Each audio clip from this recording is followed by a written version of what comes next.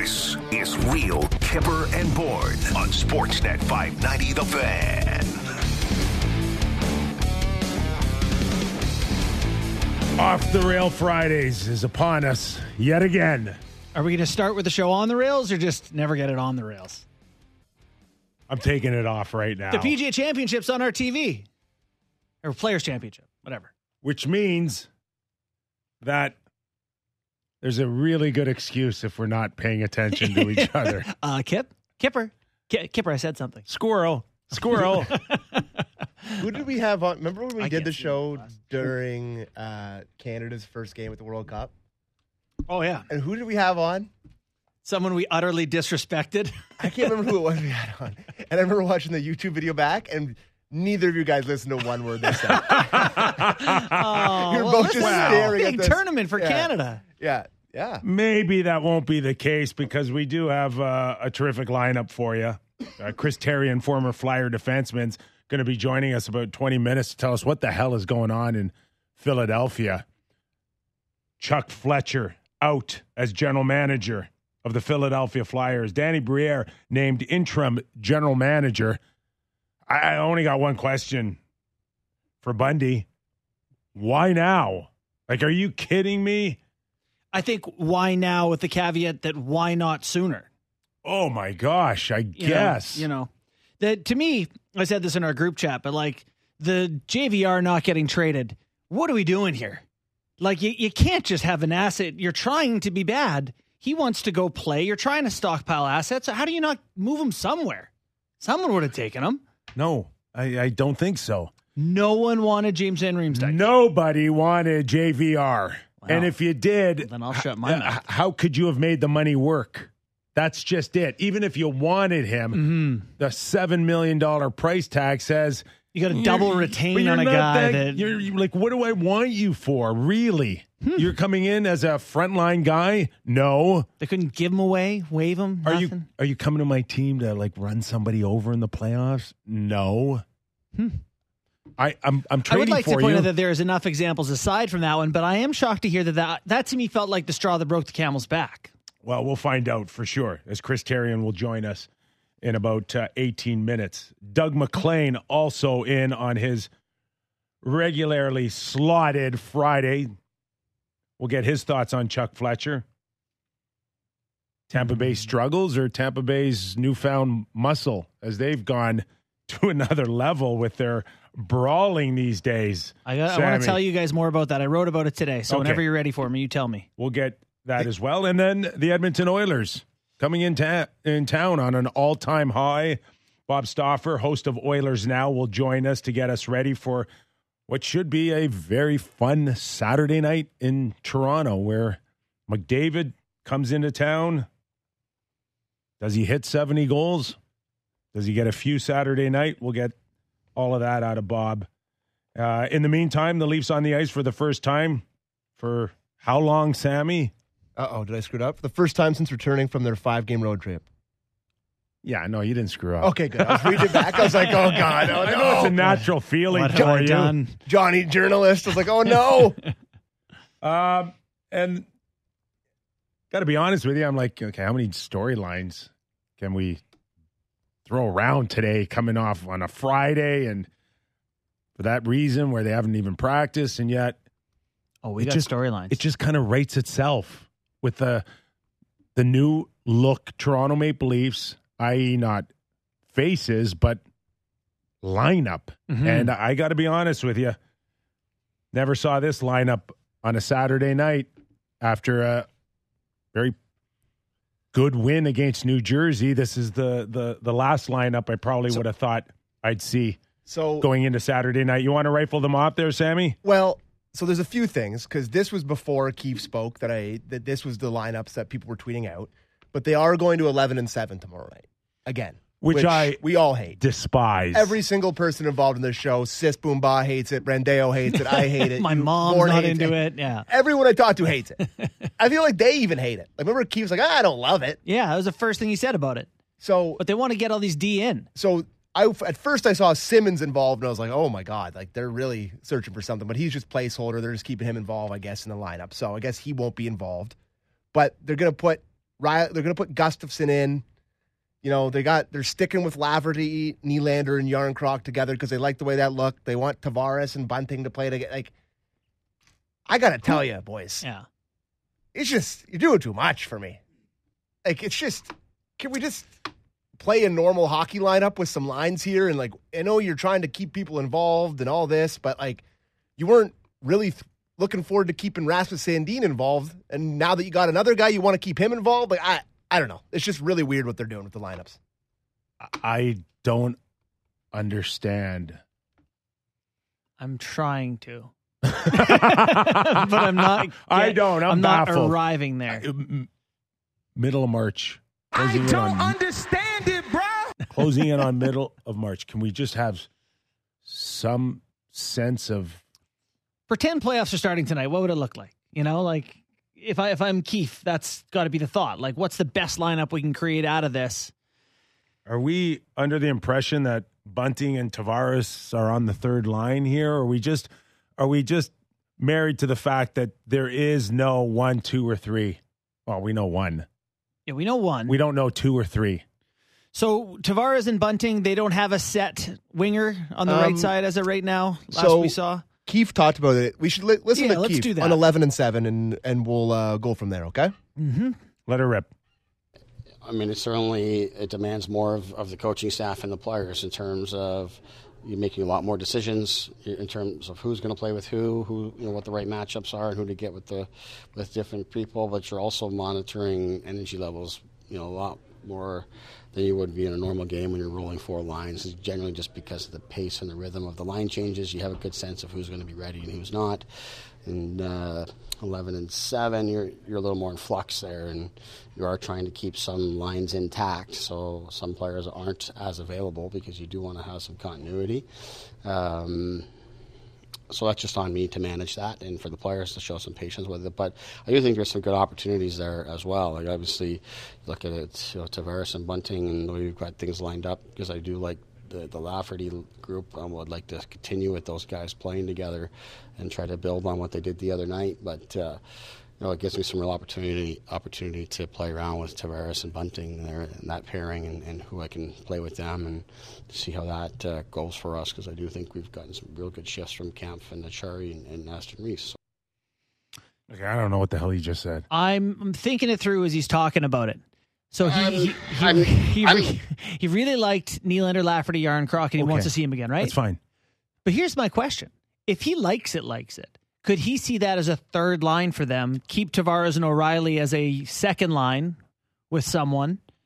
And, you know, that's a pretty good third line, right? If you put Willie on it there. I don't know. Maybe he wants to see that. I am curious about the idea that he said. Is there a world where you see Kerfoot starting game 1 with Matthews? There is a world. It's not one I want to live in. That's the world I one day don't want to live in. But yeah, he said there's some guys that'll be less available because you do want some continuity. So his point is he's going to have a couple of lines that he wants to keep solid, and he's going to be using the other lines then to kind of shuffle. It sounds like they're going with 3 forward lines essentially, and they'll be shuffling guys through, assuming that means the Kerfoot spot is available for looks from other guys, Bunting included, maybe Tavares at times. I don't know. I think it's just as Sammy said, doing too much. I think it's just overthinking. And I know the game's changed over the years, but I don't think what's changed is players coming into the dressing room going, "Oh my God, can you just leave us alone for 5 minutes? Can you just this is middle of March. You've got Maroon, Belmar, and Corey Perry on the other side that have been there together all year and know exactly their roles. They're locked in, and you're treating now the last 18 games like you're starting game one in the regular season. Yeah, I think when you have massive turnover like this, you know, there is some figuring how you want it to look. Obviously, the necessary caveat to all this is the 2 injuries make it really hard. Like O'Reilly being out and Tavares being or missing a game. So just O'Reilly makes it very hard. It shouldn't. It shouldn't. No? No, not one guy. Well, you didn't minus anything off your roster, really, Not in those trades. one guy should change this whole thing. It should not be turned upside down for one player. So it's the D, though, that came in that are turning this upside down. It's because they want 7 in more than anything, it feels like, right? Correct. Would you like to hear Sheldon talk about that? Yes. Absolutely. Oh, What man. a producer. Got a lot of explaining to do, Lucy. Yeah, I think it's less about finding who works best with whom. It's more about just keeping the guys involved, specific to the defense. Because we're healthy back there, and with Shen in the early part of that road trip, there you have 8. With 7 here now, plus Timmins, who comes in as our 8th now. There's a lot of guys there to manage, and you got Gustafsson, who's he was thriving in Washington. He was playing a ton and running their power play, and lots of points, and feeling really good about his season. And then it's been tougher for him coming here. He's playing behind lots of guys and trying to find ways to keep him involved and keep him working in, because I do think he offers our group some things, not unlike what Sandin brought us in terms of ability to move the puck and help us on the breakout, help us in the offensive zone, help us on the power play. So I think it is important that we keep him involved, and for right now it's in the 11-7 mix. But So he doesn't care if they play well. He's just got to keep everybody in the mix. Yeah.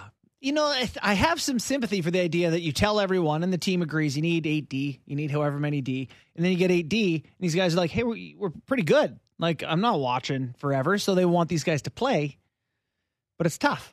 By the way, him talking about Gustafsson feeling good in Washington, I don't know if you saw my tweet. I think you may have retweeted it earlier, Sammy, but Sandin played 30 minutes last night. I saw that. 30 minutes. And so This guy had been in the playoffs. Like, what's I know. So the point about Gustafsson had been, going along well and playing lots in Washington. Have you seen the D-core? Like, you would expect a guy when they don't have anyone behind him to play a lot. So I'm sorry for Gustafsson that it's harder now on the 4th best team in the NHL, but I think he would have some understanding if he were to be healthied fairly regularly, no? Okay, I can think of 2 right off the bat players I'd rather have Morgan Riley with.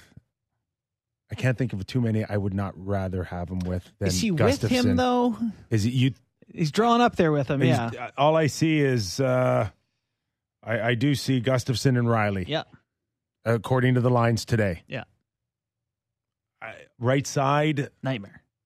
left shot. Not known for his own zone. Oh, he's known for it. Just not in the way you want him to be known for it. He's infamous. Good point.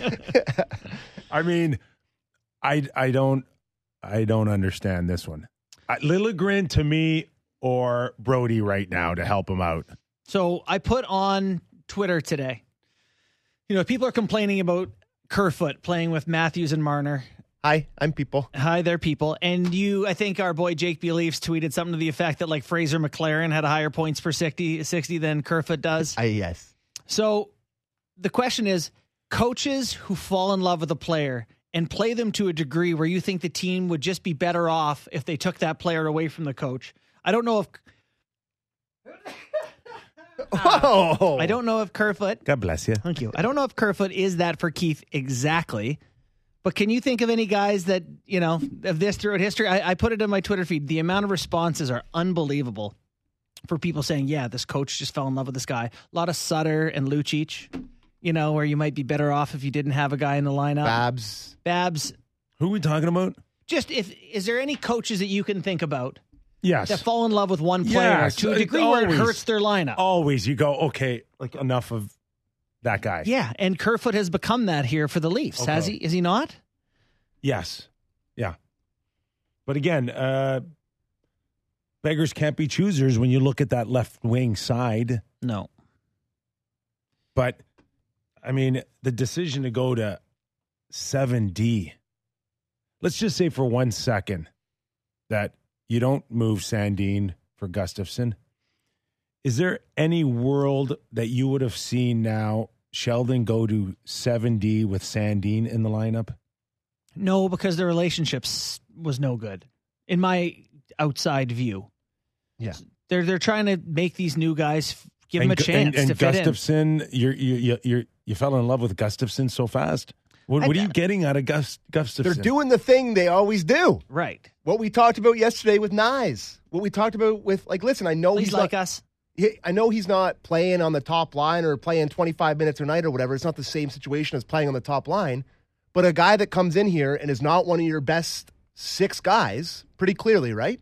They have 6 guys that are ahead of him. Yes. Probably 7 with Luke Shen, who is not available because of still baby-related reasons. They're playing him for the sake of playing him to make him feel welcome and get him in the mix and get him in the mix. It's like, well, it's frustrating to me that they're doing this. Yeah. Shen's not available, hey? No, he's still in Vancouver, apparently. Let's listen to what Sheldon had to say about Luke Shen. No update other than to say that he's still home in Vancouver with go. his wife, and nothing's changed there. They're still on baby watch, and it's a difficult situation in terms of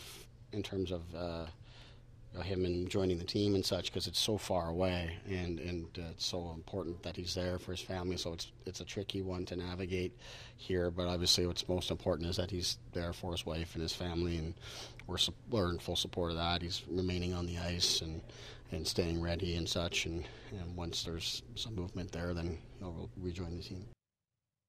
Yeah, that's hard too. I mean, it's hard as is this time of year, getting traded and uprooting. Yeah. Now Luke's got to deal with that. Yeah. Right? People got to remember that's not an brutal. easy thing to do. And maybe it's a good thing for an older guy like Luke, have a little bit of rest here at this time of year before a grueling playoff battle. But the distance is a good point. You can't put your wife on a plane and bring her out here at that point. You're not going to drive across the country. You can't. You just kind of have to be there. So it is what it is on that one. And I mean, hey, what would they do if he was here? Play 8? I mean, he can't get in anyway. Works for him just fine right now. All right. We got Keith on Austin Matthews, or you want to sit on that one? Well, I mean, it's just he's talking about how he thought he looked hurt against Vancouver, and he thought he looked better against. It's an interesting clip, and he mentions Kerfoot in it, so I want to play it. So okay. We'll play it quickly before we get to Bundy. Just from me watching, I think it was very clear it was impacting and affecting his skating in Vancouver in particular. I felt in New Jersey, in fact, he looked to be skating as well as he skied in a long time. And I think it's not necessarily even because of the leg or the shot block or anything like that, but more so just the way the game went. His line came out of their own zone and through the neutral zone with a lot of speed. And I think that's part of what Kerfoot brings to that group is his ability to make a play and then break out and get us through the neutral zone and get Austin skating. And I thought he was flying through the neutral zone. So I had sort of forgotten about the fact that he was nursing something like that. But I do know from some experience that those things do take some time to really go away. But didn't seem to be affecting his ability to really push the pace the other night. Kerfoot drives him through the neutral zone and makes him fly up the ice. To me, he just put that in there just to justify Kerfoot himself. He's like, you see, he's like, Austin was so hurt, and the only thing that could fix him. It's like the Flex Seal. It's like Flex foot. It's like you love Will Ferrell, Kipper. It's like Saturday Night Live. More cowbell. Yeah. More cowbell. Ding, More ding, Kerfoot. ding, Yeah. ding, ding. Oh Solution. my God. Yeah, there's no question that was manipulated, that comment, Yeah. for the sole purpose. He's feeling It's it. like, I know I'm going to hear about this, but, he can't say, what do you want me to do, guys? What do you want me to do? Anyone else? It's so who is that then? Yarn Croc? Yes. Okay. Yep. Yarn Croc would make you happier with Matthews and Marner. Matthew Nice. Matthew Nice. Matthew Nice. Bring us the boy. Okay, what's the deal? Are they in the Final Four or something now? What's going on? I don't know. I'm not keeping an eye. I'm trying not to really think about Matt Nyes until it's here. I don't want to hype it up anymore. I don't want to think about it a whole lot until I he want him arrives. knocked out, though, right? Oh yeah, I'm go whoever Minnesota's playing. Oh, 100%. Let's see. Let's see when Minnesota. What are they? The Badgers, right? No, the Golden Gophers. All right. No, they're the Badgers. Oh, don't question me. I played in their division. Why did I think they're the Badgers? Wisconsin. So we got Chris Therien Yeah, I'll call him now. in a minute or so. We're gonna I'll give him a call. We're gonna lock down Chris Therien. He's gonna have a wonderful crisp line, so Sammy could play out the rest of the week. There should be like a prize for a perfect week for Sammy, like staying employed or. And for sure, Doug McLean's Little going to Buddha. come in and out on a few That's sentences. Doug's fault. Doug tends to hit an island in the Caribbean for a phone call. Stauffer is going to come up in the second hour. You know what we're going to do in the second hour? Oh God. We're gonna put all the Leaf numbers in my hat, and we're gonna draw and see if the lines make more sense. Yes. Okay, we're gonna do Sheldon's bingo bangle balls. Okay. And we're gonna hand pick a line. 3 lines, 3.5 lines, whatever they got, and we're gonna see if our line comes up better than his for tomorrow night. I'm worried for him.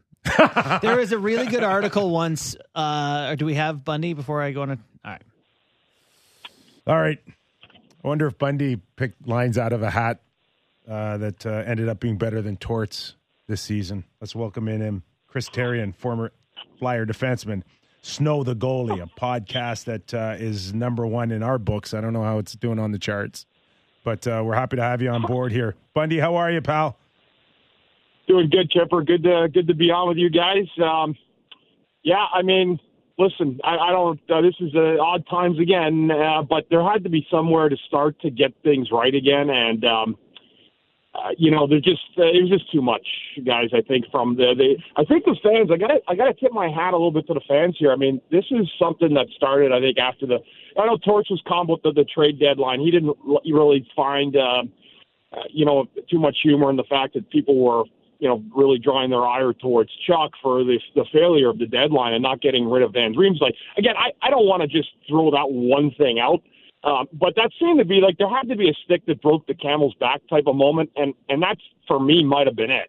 I mean, those are the type of things that you got to probably do work on long before, and even when you get up against it, I mean, you got a guy who's here, you're trying to dump some salary. You probably would take a stick bag for him in 2027 if you could get that.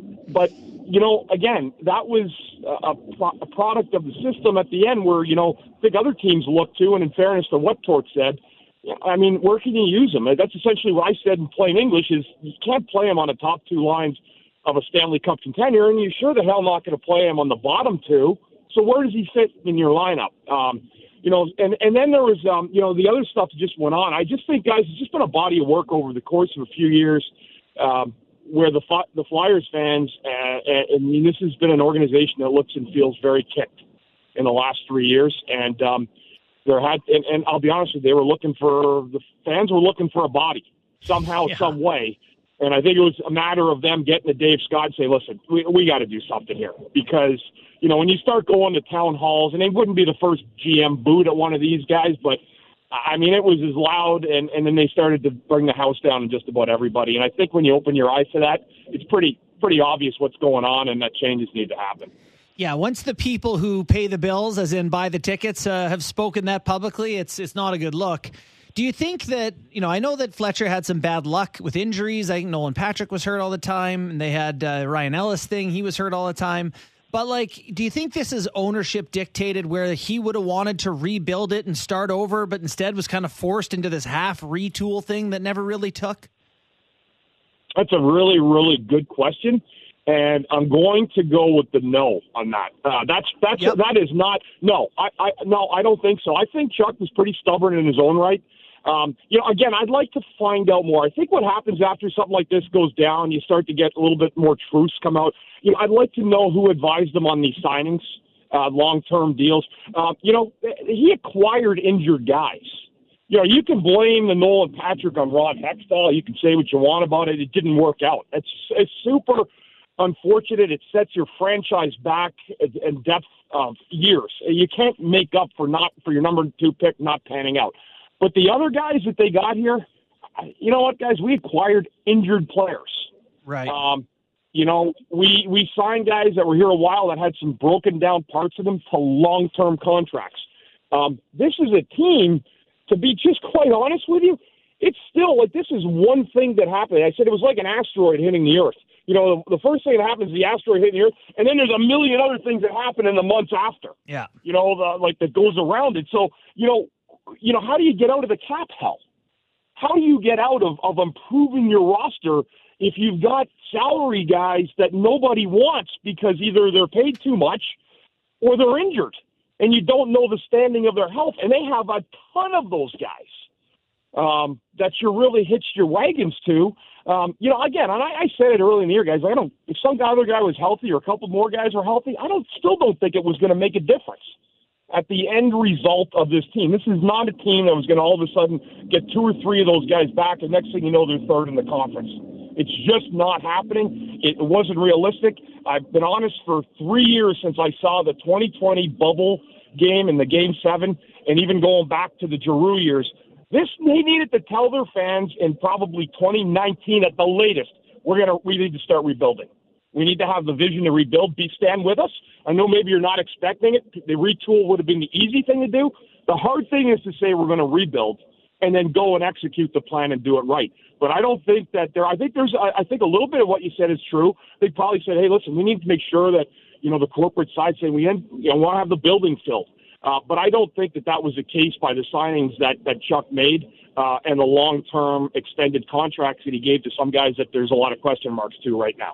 We're talking to Chris Therien, former Flyer defenseman who does a terrific job covering the Philadelphia Flyers. Big news today, Chuck Fletcher out as general manager, Danny Briere in as interim.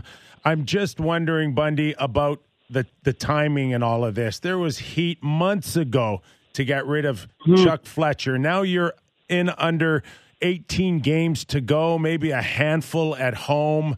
Why now, a week after a trade deadline? Why not just hang on for a few more games and then just clean this up in the summertime? Is it the trade deadline? Is it not getting rid of JVR was the driving nail here? I think it was accumulation of stuff, Nick. Like we've talked now for a couple of years, and there's been a lot of weird stuff that have gone on. And I think last year was kind of the eye opener to people. Where like, wow, like there's people are stopping coming. The building was as empty as I'd seen it. By the way, that side of things has changed. The business side has done a really great job, and where we were hoping the hockey side would together appears to be a disconnect to some degree.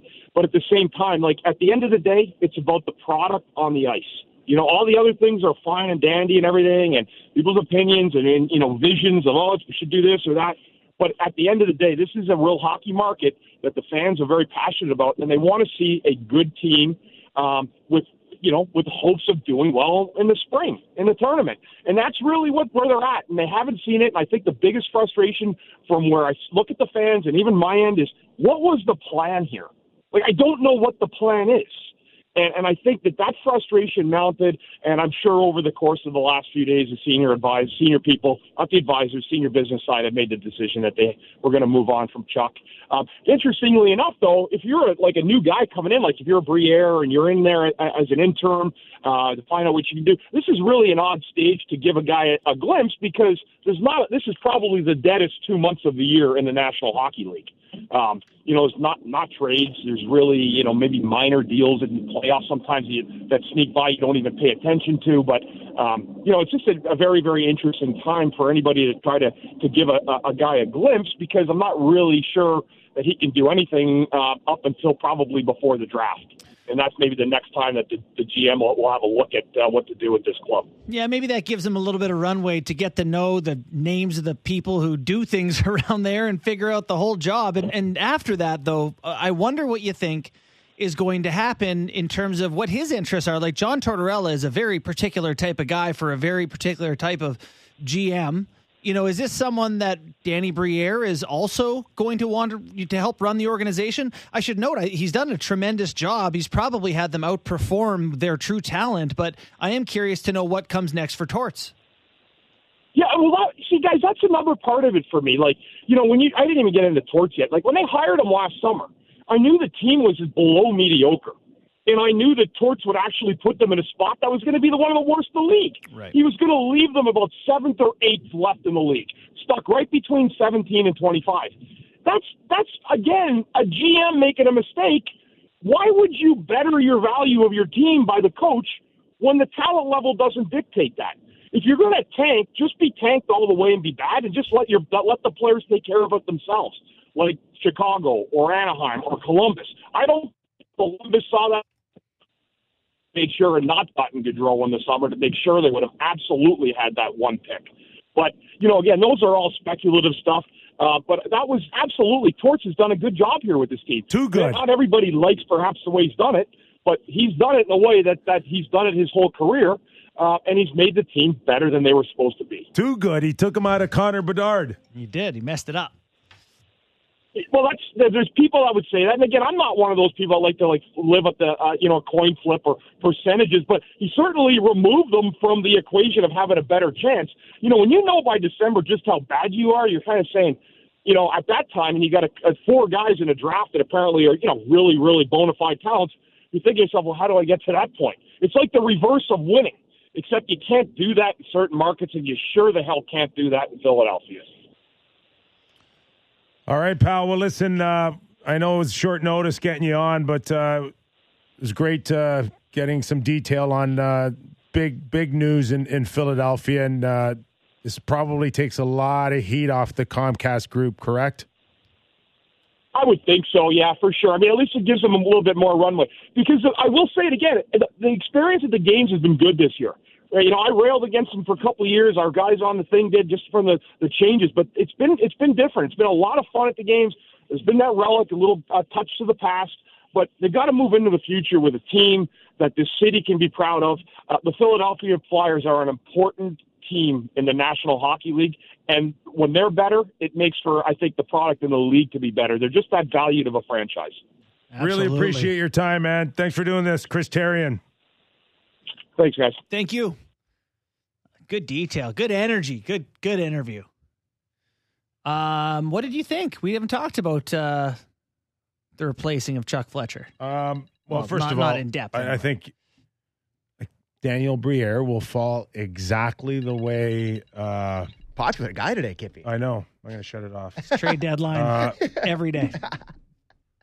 Just can you guys remind me to put silent on before the show? You don't have many jobs to do. And oh, by the way, Chris Therien kind of came in and out. I know, Kippy. I thought you were done. Kippy, I am sweating. My palms right now are drenched. Daniel Briere will fall into Tommy Fitzgerald and Kevin Adams, right? Both of them kind of don't really know much about them in this kind of scope, and we're going to dip our toe in the water with the interim. No question, he's going to be the guy. Interim makes me crazy. Like, what would he have to do to not get the job? The team is currently bad. How does he show what? What can he do to not become the actual GM? So interim bothers me. Just give the guy the job. But I am curious about the Torts thing. Not that I think he'll outright fire him. Torts has done a good job, but are they going to try to turn around and be good now? They're going to try to be good next year? Yeah. Or are they going to try to lose, in which case they don't feel like Torts helps them because he has helped them? I don't know. Yeah, I know he mentioned that it's going to be quiet 2 months here, but when you need to alleviate money and work on deals, and Kevin Hayes is a prime example, another $7 million guy that they tried to get rid of at the trade deadline. It's just too hard. But if you want to come back now and move him in the summer or get rid of that, you got to start putting the work in now. Mm-hmm. And Hayes has a no trade that kicks in this summer? I think so. Because if you're the Flyers, you want nothing to do with that Hayes contract now. He's where he is in his career arc. I think it's $7 million. JVR's done, right? He's at the end. Correct. But Kevin Hayes is at $7 million. He is at that. And I know they put him on the All-Star game this year, which was great for him and his family, and you love that, but he has 3 seasons after this one. It's 7.14. Wow. So, and he's 30 years old right now. And I don't think he had the best season. Yeah, JVR's up. Who would you think before a team would look at Kevin Hayes? Hayes has 49 points in 64 games on a crummy team. It's pretty good. But it's like you're envisioning now. Can he help you win as a contending team? Yeah. So, but what is that? Like how much would you have to shave off that to me, bring him in? A Nick Foligno type. Without the edge. Can you eat 40% of that contract? Comcast want to pay $3 million to someone for nothing? Probably not. But yeah, it might be better than having him. Daniel Briere and his staff may need to make 100 calls between now and the NHL draft. Well, and at the draft they have 8 picks or 9 picks this year, so. Just like to welcome the people on Fan 590 just joining us after the Blue Jays game. After another blistering 2.5-hour baseball game for the Toronto Blue Jays. Rob Manfred, president. It's a lock now, eh? 2.5 hours? Yesterday was 2:05, Kev. No. Yes. Oh, delightful. So, yeah, welcome. They might kick it back to a 16-second clock. They're like, we're not trying to do 90 minutes. What's Sportsnet going to do every night in the summer with all that extra time? More Kipper and Bourne reruns. Yeah, I was talking about the... More Ken and Ivanka. There it is. More Ken and Ivanka. But sure that's in their contract. But it is a lot for the Philadelphia Flyers to try to figure out what comes next. Like, if I was... This roster, boys, it is lean. Lean? I don't know how you don't trade Konechny. I don't know how at the deadline. I don't know how you don't trade. I know you think JVR stinks, but get a 6th, get a 5th, get something. Like, you don't think there's anyone that would give anything? But to your point, he also didn't trade Kevin Hayes. He also didn't trade Konechny. Like, trade them all. Guys, yeah. You suck. You're going nowhere, and those guys are too old. Like, by the time you're good, can that market withstand 2 years of just being really bad? 2 more years of being really bad? They have no contracts that are that significant up front aside from Hayes. Like Farabee makes $5 million. After that, the next highest deal is $3 million up front. It's on the back end where they've got issues. They're paying Ristolainen 5.1 until 27. Why did they do D'Angelo's that? making 5 sheets. Sanheim makes 6.2. A disaster. But it trade. I know you're not an analytics guy, but I can't remember a time when the analytics community so clearly came together and said, that's the worst deal we've ever seen. He was, by some metrics, one of the worst defenders at the time of the deal, and they gave him $30 million. Why does Joel Farabee make $5 million until 27, 28? So you don't have anyone. You talk yourself into people. Sean Couturier, like, where is that guy? He also is on a new deal, is he not? And he's got, like, multiple back issues. He's on 7.7. Yes, I missed some guys that were on. He's making 7.75 until 2028. Oh, you don't like that one? They could. Atkinson's hurt. Konechny's hurt. Is he scheduled to come back and play again, or is Why would he? What's he coming back for? Get healthy. No, I'm just saying. Is it career ending? I don't know about that. Situation here. Is his career in jeopardy with multiple back issues? I guess. He is actually an excellent hockey player. Great When he's healthy, no question. he's really good. He seems like someone Tampa would have. Yeah. But yeah, Ellis also makes 6.25 until 2027. Another bad back. He's maybe career ending. Why? I am confounded by this cat-friendly page. It's the worst. Looking at it, it's mess outside of the Canucks. I don't like any of their players, and they have no cap space. I don't get it. Montreal was up against the cap, but they're terrible. Yeah, but at least they're doing it the right thing. They're sucking. They're on clearly purpose. got a direction. Yeah. So.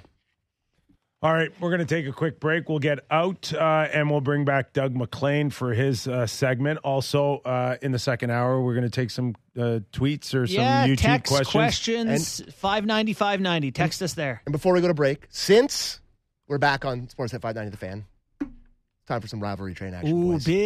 Big bar set yesterday to clear. Oh, boy. Here we go now. Molson Canadian wants to give you and a friend the ultimate hockey fan experience through their Molson Canadian Rivalry Train contest. This includes a round-trip train from Toronto to Ottawa to go see your Leafs take on the Sens on April 1st, with food and beverage included at the game, as well as overnight hotel accommodation. To enter, all you have to do is listen to today's code word and then text it to 590-590. Today's code word is Ottawa. Text Ottawa to 590-590 right now for your chance to win. This is your last chance to enter, so be sure to text in Ottawa to 590-590 right now. You must be at least 19 years of age in Ontario to enter. Didn't you get a guy begging you for the mystery word? Yeah, I got a because he couple missed DMs. He's like, I swear to God, I've been listening since 3 p.m. You know, that read is a little bit like Augusta National in that once you get through the early part, I think you're okay. Like round trip train comes early, and if you get through round trip train, that's the fourth hole. I think it's easier after I just got once I get to the text, it's like I'm on 13. I'm making an eagle. Got a couple of, you can get a couple back there. Although they lengthened. The dumbest 13. thing I've ever heard. It's like, Who wants to see Tiger going for it in two? It's the most exciting shot in the history of golf. Let's make it a layup. That's what everybody wants. I hope that doesn't happen. Well. Okay, let's take a quick break. Doug MacLean, when we come back, we'll get his thoughts on 11-7 out of the Toronto Maple Leafs and how many times he did that in his career. Doug MacLean and more Real Kipper and Bourne after these words. Everything you need to know about the Blue Jays. Blair and Barker. Be sure to subscribe and download the show on Apple, Spotify, or wherever you get your podcasts. This is Real Kipper and Bourne on Sportsnet 590 The Fan. Fridays like this hurt even more knowing where our next guest is. Closer to that than that. He's not far off the players in Jacksonville? Yeah. And I'm really hoping it's about 62 and overcast and cold. That sounds great to me. Where our next guest is, but it's miserable up here. Snowing, cold. Come on, Mac. Tell me you're basking in terrible weather, please. That's funny you say that because I just barely turned the air conditioner up a little higher. It's so damn hot here. There you go. It is so hot. I told you I played in that tournament last week or the other day. It was 5 hours. It was so hot. But I came in second. We got second place, so it made it feel a little cooler when I was getting my gifts. You're having sort of a athletic renaissance these days, Doug, between pickleball and golf and yoga and all this, aren't you?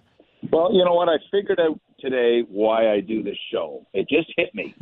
I was reading a study, a Harvard study on retirement, and they said the number one thing in retirement that you miss, it's not the money, it's not the work, it's the relationships you had at work that you really desperately miss. And I thought, that's why I'm doing this damn show. I heard a lot of relationships improved at Sportsnet once you left. Yeah. They improved so much, even the boss left. How is the relationship with the Philadelphia Flyers? Have you ever seen a general manager get fired a week after a trade deadline?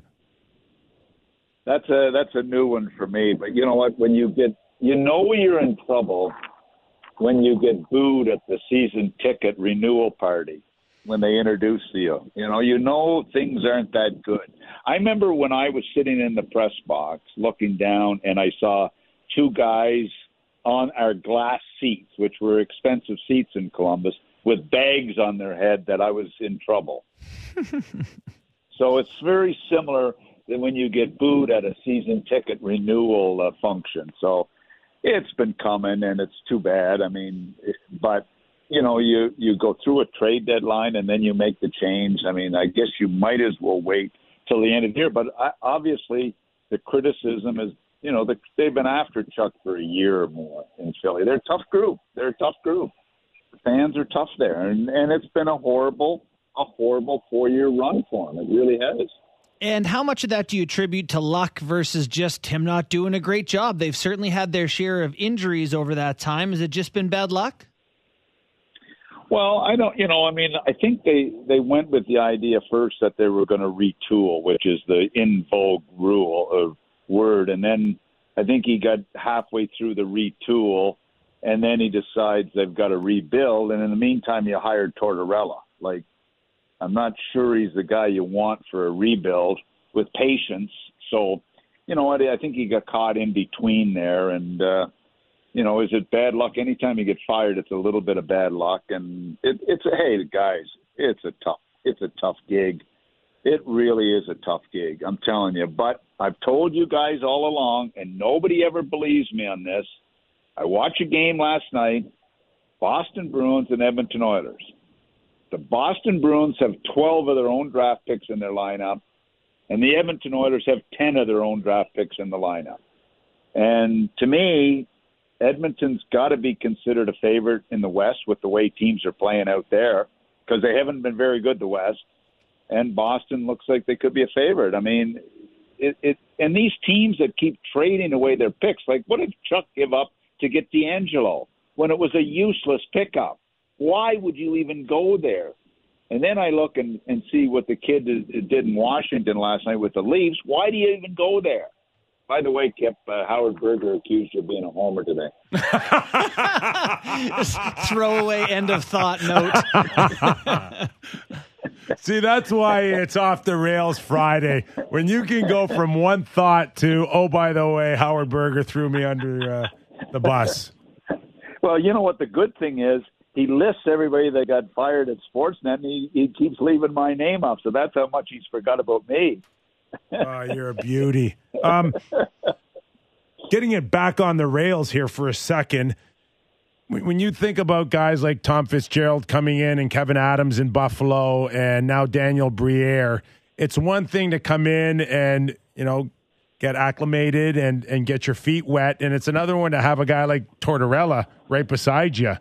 I mean, how big of a challenge is it for Daniel Briere to know that, I mean, even if I wanted to get rid of this guy, I don't think I have that power. Well, you know, and I've heard that Briere will probably be the guy that gets the job. He's been in the organization for a long time, and he's been, you know, looks like he's been groomed for this role. So, you know, if he wants it, I hope he gets a chance at it. He's been a good player, but also a pretty good guy. So, you know, I don't know. I mean, Tortorella's funny. I think the one thing, I don't know that you can ever say that Tortorella's not a loyal guy. I've never heard a GM ever say that he wasn't a loyal guy. So I don't know, but it's just that his expectations at this stage in his career probably aren't to go through a rebuild. No. That's the only challenge that I can see there. I don't think it has to do with loyalty, but just the mere fact that Tortorella has so much power. Much when I look at Daryl Sutter in Calgary, and at times I'm sure between Daryl and Brad Treliving and now, you know, Daniel Briere to come in and say, okay, the shape of the team and what we want to look like and the players that you want to coach. It gets tougher when you have the clout of a Tortorella or a Sutter to deal with. Well, the clout typically comes with contract and term of contract. And you can say that about Daryl Sutter because he's on a new 3-year deal, apparently. And Treliving's deal is expired, or it's up in June. Briere would come in with a new contract, which I suspect is a longer term than Tortorella's. Tortorella's at a stage. Why would you fight the GM at this stage of his career? It's probably his last job. I don't know that that's going to be a problem. I never heard Kekalainen ever had a problem with Tortorella or vice versa. So I don't see that being an issue. But what about a philosophy of players, though, Mac? Great. Who you want, who you don't want, who you like, who you don't like. That's the challenge, and sometimes that's tough. But that's the GM's job. That's not the coach's job. That's the GM's job and the hockey operations group. And that's always a battle between the coach and the GM, especially if the coach has too much power. But the job of the GM is to put the team together, sure, with consultation with the coach. But it's the end of the day, it's got to be the GM's job. Listen, Scotty Bowman, every day in Detroit in his first year with Brian Murray, every day after practice brought a list of 5 names he wanted hired up to Brian. He wanted traded every day after practice. And the number one guy on the list every time was Steve Yzerman. Okay? So, you've got to – coaches get high and low on players, and that's why the GM's role in player acquisition has got to be in the GM's hands. Now, Stevie didn't get traded. Luckily for Scotty, he got to win a couple more Stanley Cups, So. Well, the coach has to deal with what the GM provides him. We're looking at the Toronto Maple Leafs today, and they're once again going 11 forwards and 7D. Gustafsson will be in. And then that leaves a first line right now, Kerfoot with Matthews and Marner. Lafferty, Yarncroc, and Nylander. What are your thoughts on how the Leafs are deploying their lines here as they, in the lead up to playoffs? Well, I mean, they're doing it because of the injury and a couple of injuries. That's the main reason why they're doing it. But I don't like the look of it. And to me, I don't get the Gustafsson trade. I can't for the life of me figure that out. I've talked to people that have watched him play a lot this year, and they tell me he's been awful and that he can't really play. And I'm thinking, what was that move all about? To give up on a young draft pick. By the way, they've gone from 10 draft picks, the Leafs, to now down to 6 or 7. So if my philosophy works out right, they don't win the Cup. Maybe I'll be proven wrong, but we'll see. Anyway, I don't get that move, and I'm not a Gustafsson fan. So, and I'm certainly not a fan of Kerfoot on the first line. I mean, third line maybe, but not the first line. Nylander, Lafferty, and Yarncroc had a good game against New Jersey. It looks like they're slotted as the second line, which leaves Bunting and Tavares floating a little bit here.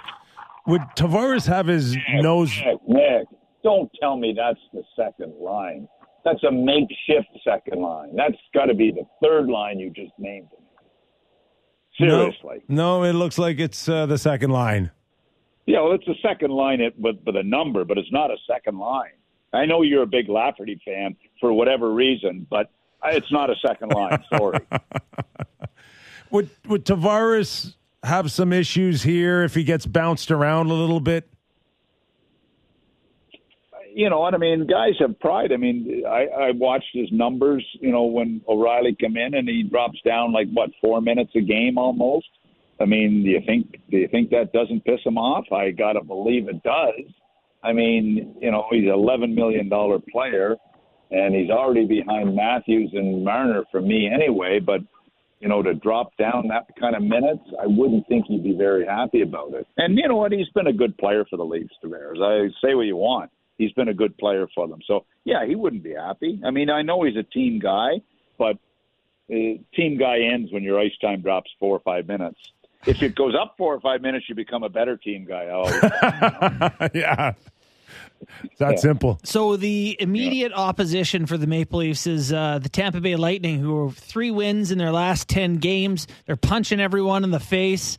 It's kind of a different look lately out of the Bolts. What are your thoughts on, they're reeling a little bit, The Doug. Brawlers. Yeah. Well, I told you last week I was nervous about their goaltending because it has not been very good. It really hasn't. Everybody's raving about Cooper benching his superstars. I've never seen that works very often for very long. Don't think that Kucherov and Point and Stamkos would not be pissed off about that. There's some things aren't rosy there right now. It's the same as things aren't rosy in Colorado. So what gives with these teams? I mean, they've got a short period of time to get ready to go to a whole nother level at playoff time. So you don't like to be reeling this time of year, no doubt about it. Doesn't really matter anyways for Tampa or even Toronto, because I'm watching Sportsnet last night and everybody had the Edmonton Oilers versus the Boston Bruins for the Stanley Cup final. Oh, my God, I sent that tweet out last night. It was unbelievable. I said, could this be a possible Stanley Cup final? But interesting. Who do you pick in the West? I look at L.A. Kings. L.A. Kings are a pretty good hockey team right now. I see Deneau gets the 17th and 18th of the year last year, a valuable guy that went from Montreal there. They're a pretty good team right now. The Gavrikop's playing well on the blue line for them. I mean, Korpisalo's giving them some good goaltending. By the way, I pulled a fast one on Rimmer yesterday. Jeff Rimmer? I sent a note and I said, Jeff, even Bruce doesn't want to play in Columbus.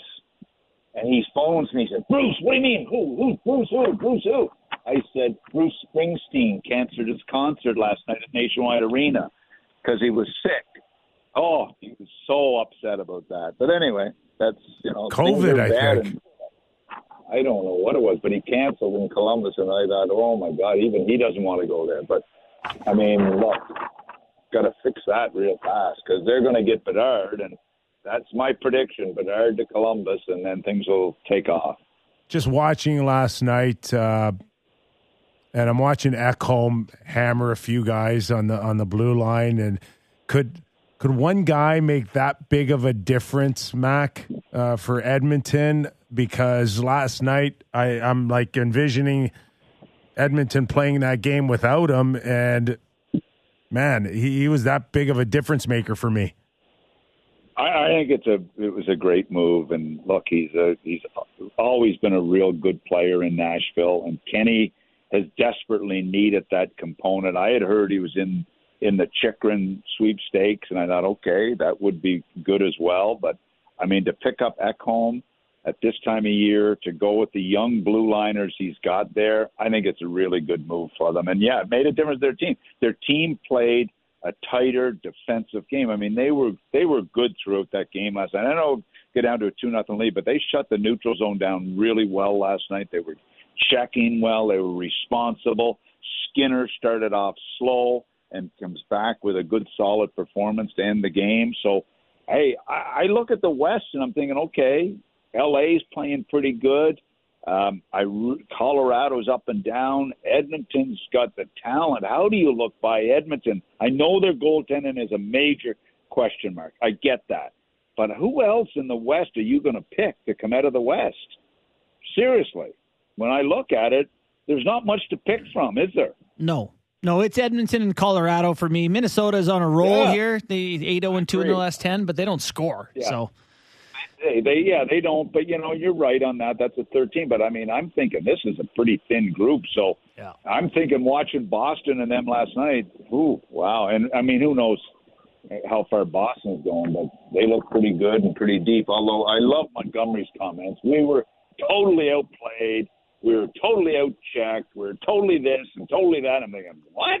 You've only lost 3 games in regulation. Relax, for God's sake. Oh, my God, I couldn't believe that. What goes on with these guys? Relax. You've lost 3 games in regulation all year. Do you worry about their goalies at all, having no experience? Allmark has 2 playoff games, both losses in his career. Well, I mean, I said that about Jack Campbell when he came to Toronto, so I guess I have to say it about Linus. But, I mean, I'm shocked at how good that goaltending's been. I would have thought that was a concern. Allmark has been lights out all year. Hardly has had a bad game. So it's hard to go against him. But the experience is something you can't look past. I looked at it with Jack Campbell a couple of years ago. We've said it about Freddie Anderson for years, although he's had some good experience, but always got hurt. So there's big tests all over the league when it comes to that. Big tests on goaltending. Listen, Toronto tomorrow night. Toronto and Edmonton, similar scenarios with unproven goaltenders this time of year. And I didn't like the first 2 goals Skinner let in last night, and it could have been down 3-0 if it wasn't for an offside by a whisker. Yeah. So, but he did bounce back. He came. Yeah. He showed up when the game was still on the line. And he's done that a lot for them this year. He's bounced back a lot. I mean, from taking the number 1 job, then Campbell gets a little bit hot. I mean, that's still a big question mark. But if you're looking at them in LA, there's still a question mark with that. Marc-Andre Fleury in Minnesota, you got to say there's a question mark there as well. He's been up and down in his last number of years, and especially at playoff time. So there's questions on the West and the goaltending all the way around. And then you say Boston's inexperienced. Vasilevsky looks like the best of anybody still. And then you go to Carolina and you say, what about their goaltending? You're just not 100% sure about their goaltending. Jersey, are you sure about their goaltending? I mean, it's all around. I love Jersey's team with 11 draft picks on it, by the way, and I love how they play, and I love the speed they play, but their goaltending's a question mark as well. How big was Ottawa's win last night against Seattle? Yeah, it was a huge win, and now they've got to go with the two kids in goal essentially for the rest of the season, and they're lucky that their core group. I'll tell you what, this Stützle is something else. I saw Mark Mathot make a comment the other day. Mark, by the way, a draft pick of the Columbus Blue Jackets, a 6th-round pick, a great player and a great kid, makes a comment he'd rather have Stützle and Matthews. Oh, my God, did he get hammered by Leaf fans. But you know what? Stützle's turned out, we talked about him the other day, Stützle and Tkachuk, you talk about two great, young, talented players. I mean, really, it's hard to believe how good they've become and how important they've become. And that group of players, now if they just do as I told you, put Red Kelly Jr. up on the wing, they'd be better. But maybe not. We know what that means now. No, but you know what? Ottawa's a fun team to watch, Nick. They really are. They're a fun team to watch.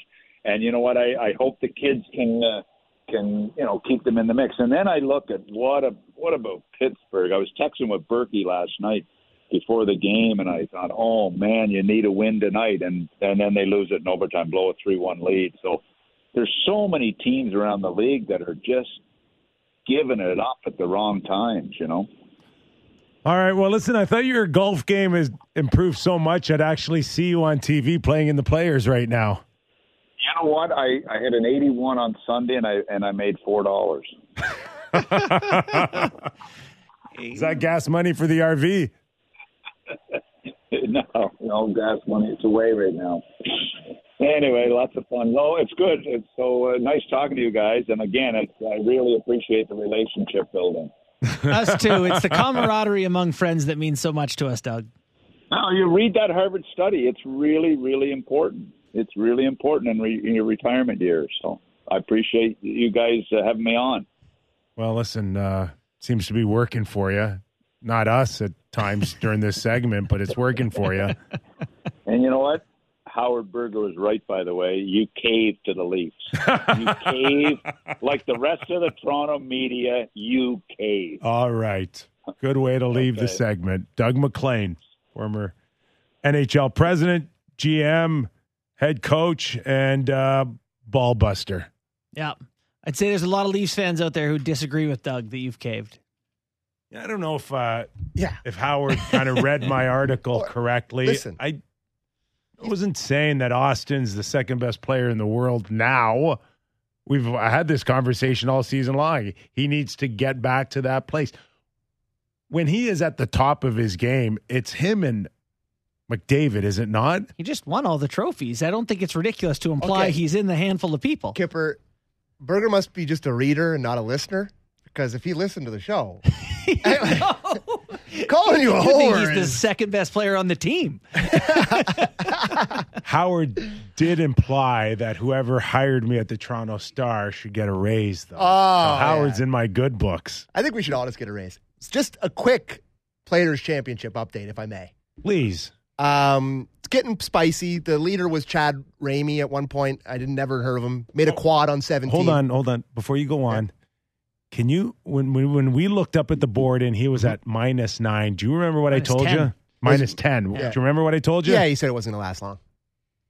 And what's he at now? He's +3 on the day. He made a quad on 17. So, ooh. Yeah. You know, you start to get towards the weekend and you see yourself 3 up on real big names. The pressure, eh? So, he's acting like an NHL goalie. But the most exciting part of this now is Adam Svensson, good Canadian boy, has now vaulted himself into second place here. He's at 7 under.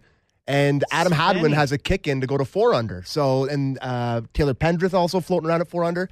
So lots of Canadian content at the Players Championship this weekend. Could be a lot of fun for Canadian golf. And, a lot like the Carter effect for basketball in Canada. This is the Weir effect in Canada with all these good Canadian the players. Next wave. So they it's just got to exciting. catch Christian Gesundheit there, whatever his name is. Like back channel way of promoting your golf program? No, I didn't even mention it. Golf Guys. Yeah, Golf Guys. Saturday I host the golf mornings show at 8 a.m. 9 a.m. 9 a.m. 9 a.m. But it doesn't start until the Masters officially. But me and Gunnar are going to do a pod on Monday. And if it's a Canadian that wins the Players' Championship, it'll be a rather We're fired going up live. one. Reaction pod. That's an excellent plug. Thank you. I wasn't even trying to. I'm pretty I'm here excited for about you. it. Thanks, bud. Appreciate it. Anyways, Okay. we should go. We're going to take a quick break. Bob Stauffer, host of Oilers Now. They come in hot. Red hot. Is that not a good thing for the Leafs? Whatever. It'll be fun, though. Yeah, It's not a be-all, end-all game. No, it's great. It's great. They need to play good teams. They need to see what they got here. Promise me if, Sammy, if Edmonton does have their way with the Leafs Saturday night, you're not going to come in Monday morning with your like tongue dragging. No, I'll be fine. People love the podcast when the Leafs disappoint them. Yeah, we get like double the viewers in the Oilers. What should I be mad at? All right, Yeah, we got just move Bob on. coming up after the break. Hey, listen, if you're enjoying it, give us a rating and review. We'd love to hear from you. Hit the like button for us on a Friday off the rails. We're back after these words. Real Kipper and Bourne. Big opinions and in-depth conversations covering the Leafs, Jays, Raptors, and the NFL. The JD Bunkis Podcast. Subscribe and download the show on Apple, Spotify, or wherever you get your podcasts. This is Real Kipper and Bourne on Sportsnet 590 The Fan. Hockey Night in Canada. Must-watch TV Saturday as the Edmonton Oilers come to town to play against the Toronto Maple Leafs. Now joining us, Bob Stauffer, host of Oilers Now. Does a terrific job as a panelist on the NHL on Rogers Regional Broadcast. Stop. Are you just going to take the rest of the season off and then just join up the Oilers when they play in the final against the Boston Bruins? Is that the game plan? Nick, I think you might be getting a little ahead of yourself. Oh, no. I watched Sportsnet last night. It's a done deal. Well, you know what? Sometimes the best laid plans, you know how that works. I mean, if you had told me last year in Game 2 against Calgary when it was 3-1 for the Flames after they'd won 9-6 in Game 1 that Edmonton was going to win 4 straight games, I would have told you I had some swampland in Alberta, in northern Alberta, where it's about minus 23 right now. So anything can happen, you know. I like, you know, you guys are sitting here in Maple Leaf country. You guys are in the pool of death. Like, you got a tough division to run the gauntlet. Your general manager went up. He made significant additions and stepped up. But at the end of the day, if the other team gets better goaltending, or you have a couple guys having out of this world experience like Connor and Leon did against Calgary last year, anything can happen. So it was a good win in Boston. It was a good win because, number one, the way Skinner bounced back from just a real tough first period. I love the medal that he showed, and you know, your listeners get that. You know, character isn't defined by what you do when things are going good. It's how you handle adversity, and he had some adversity last night against a good team. The guy is the proverbial, you know, cool as a cucumber. His teammates love him. You know, Connor told us after the game he's not surprised. Like this, and this guy is a drafted. I saw this guy play when he was, you know, 13 with the Southside Athletic Club, which is the same team I played for 35 years earlier. So, you know, they've got. I don't know if they got, you know, a stone cold mortal walk, number one goaltender, top 5 in the league, but they got a guy that they believe in. Right now, they got to get Jack Campbell going right. Their defense is vastly improved. And they do have the top dogs, but they have way better support scoring this year than they've had in the past. Way better support scoring, and they get Matthias Ekholm at the deadline, which seems to slot all the D into better positions. What has the addition of Ekholm done for the chances of this Oilers group? Well, it's done a lot, and Justin, it was a hard trade to make. Like, you know, Ken Holland has not been a guy that's been super active at the trade deadline. I looked at it. His last big-time move that he made was getting Brad Stewart back in 2008. You know, the last 3 years in Detroit, he sold players off. The year before that, they did nothing at the deadline. When the last year they were in the playoffs. The first 3 years in Edmonton, he made smaller moves. But Nick will appreciate the Oilers had a prospect named Reed Schaefer. He's probably the closest player to Tanner Janelle out of the Western League in the last 15 years. That was a big player to lose. I think the Oilers stole a guy there late in the draft. I think he's going to play. I know he didn't kill it in the World Juniors, not his game. And they gave up a number one, and Barrie was a very popular player. But Ekholm was the right player for Edmonton. He changes. When they put Ekholm and Darnay in the first PK unit, now Darnell and Cody Ceci are in the second PK unit instead of being in the first unit. It eases the workload on Darnell. Darnell can play with a little bit more edge because he's got another guy that can play 20-plus minutes on defense, and so Darnell can keep a couple guys a little bit more honest out on the ice. He's totally settled down Evan Bouchard, who's going to be a real good offensive defenseman. So, and you nailed it, Justin. It's just slotted everybody in the perfect spot. So you slot everybody in a perfect slot. You go into Boston. You do something that they've rarely done before, and that's lose. And they haven't done it giving up a first goal or going into the third with a lead. And I'm just wondering now, not that you overplay one game, Stoff, but where does this stand, this win against Boston, the way they did it, in terms of, I don't know what the right word is, validating this team as a contender as far as an emotional win? Where would last night have ranked over the last few years? Well, Jay, the Oilers developed a coach, Nick, out of Toronto guy, Jay Woodcroft, and he's had to fight for everything that he's ever got. And he got promoted last year on February 10th. Edmonton has the best winning percentage in the Western Conference since Jay Woodcroft took over as coach. That's last year in February. Since Christmas, the Oilers are 18-7-6. That's the best record of any Western Conference team. So they've actually been playing pretty well. They've cut the goals against down.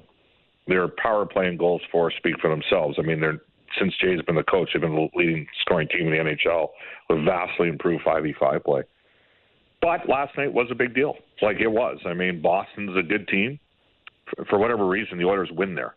They've won 6 of their last 7 games in Boston. I think what happens is Boston opens it up a bit more at home, and the Oilers just go out and play. And when Edmonton plays at home against Boston, because the Bruins have won a bunch of games at Edmonton, the Oilers try to entertain, and Boston displays that mature, smart game and waits for the Oilers to make mistakes, and then they execute on them. So it was a big game, but guess what? Tomorrow's a big game, too. There's a lot of Ontario kids on the team. They're not kids, they're men. Connor hasn't played in front of fans here in Toronto since he undressed Morgan Riley back, I think it was January 6th of 2020. Mm-hmm. This is going to be a big night. It's going to be a fun night, and Toronto's got a real good team. They're way better at home, and the Leafs, they're a good home team. The Oilers are actually a really good road team. Edmonton's 20-10-3 this year on the road. 13-4-3 in their last 20. We're all looking forward to it. God, hockey's fun sometimes. Finally, this is a great Saturday night matchup. We are, as I mentioned, we're excited about it. When considering the division that they're in and the conference that they're in, I think the Oilers are the best team in the West. Colorado can make that case when they're healthy. But right now, the Oilers are in the first wild card slot, a step behind Seattle, LA, Vegas, but only 4 points out of the division lead. How important is it for Edmonton to get to the top of this group by the time playoffs start?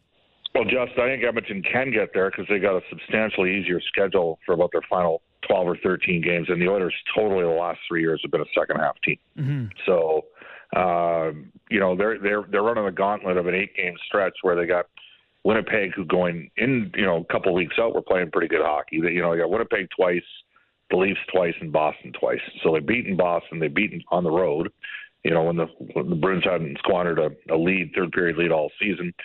They handled Toronto probably easier than any other time in a matchup between the two teams over the last, Toronto was 9-0-1 in Edmonton. Yeah. Owned them, right? And the Oilers were way better than the Leafs that night. And it was, and the level. Here's another thing for you guys: the level of engagement from the Oilers players in that game against Toronto. Ekholm had come in. Yeah, Tyson Barrie was a popular guy, but I think the players showed their appreciation for what the manager did. And McDavid and Draisaitl spearheaded at the start. They had ratcheted up the intensity, and it culminated with Ryan Nugent-Hopkins sticking up for Kailer Yamamoto and working over Justin Hall. They were engaged. So they had a tough 8-game stretch. They pulled some wins out of here, and I actually think Edmonton will come in first and second in the Pacific Division. I don't know if they'll end up top spot. I do think it's important to at least get home ice for the first round. So the decision not to play Jack Campbell against the Leafs last week, the decision not to play him tomorrow night, handful of games coming up in the next couple of weeks. Where is there opportunities for this guy to feel good about himself going into a Stanley Cup situation where if Skinner falters, he's got to jump in?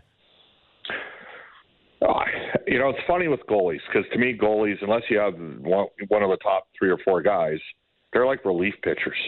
You know what I mean? Like they have a good run and then they don't. Unless you got, Rivera. Like it just so, Vasilevsky, Shesterkin, we're talking about different caliber guys. I don't think it's set in stone that Skinner's the guy for the playoffs. Like if Stewart has 2 or 3 poor starts in a row, Jack's going to get his opportunity. It's been a difficult year. They made him change his equipment a bit, modernize on that front. I don't think there's quite the same pressure at Edmonton as there is in Toronto, but he signed a big ticket. And Skinner is the most poised, like you guys both played. Goaltenders at times can be unique personalities. Stuart Skinner's the antithesis of this. He's 24 going on 29. He's just a mature, calm, relaxed, easygoing guy. And his teammates, they've watched this evolution from – we had people in the organization 3 or 4 years ago that didn't think this guy could play in the NHL.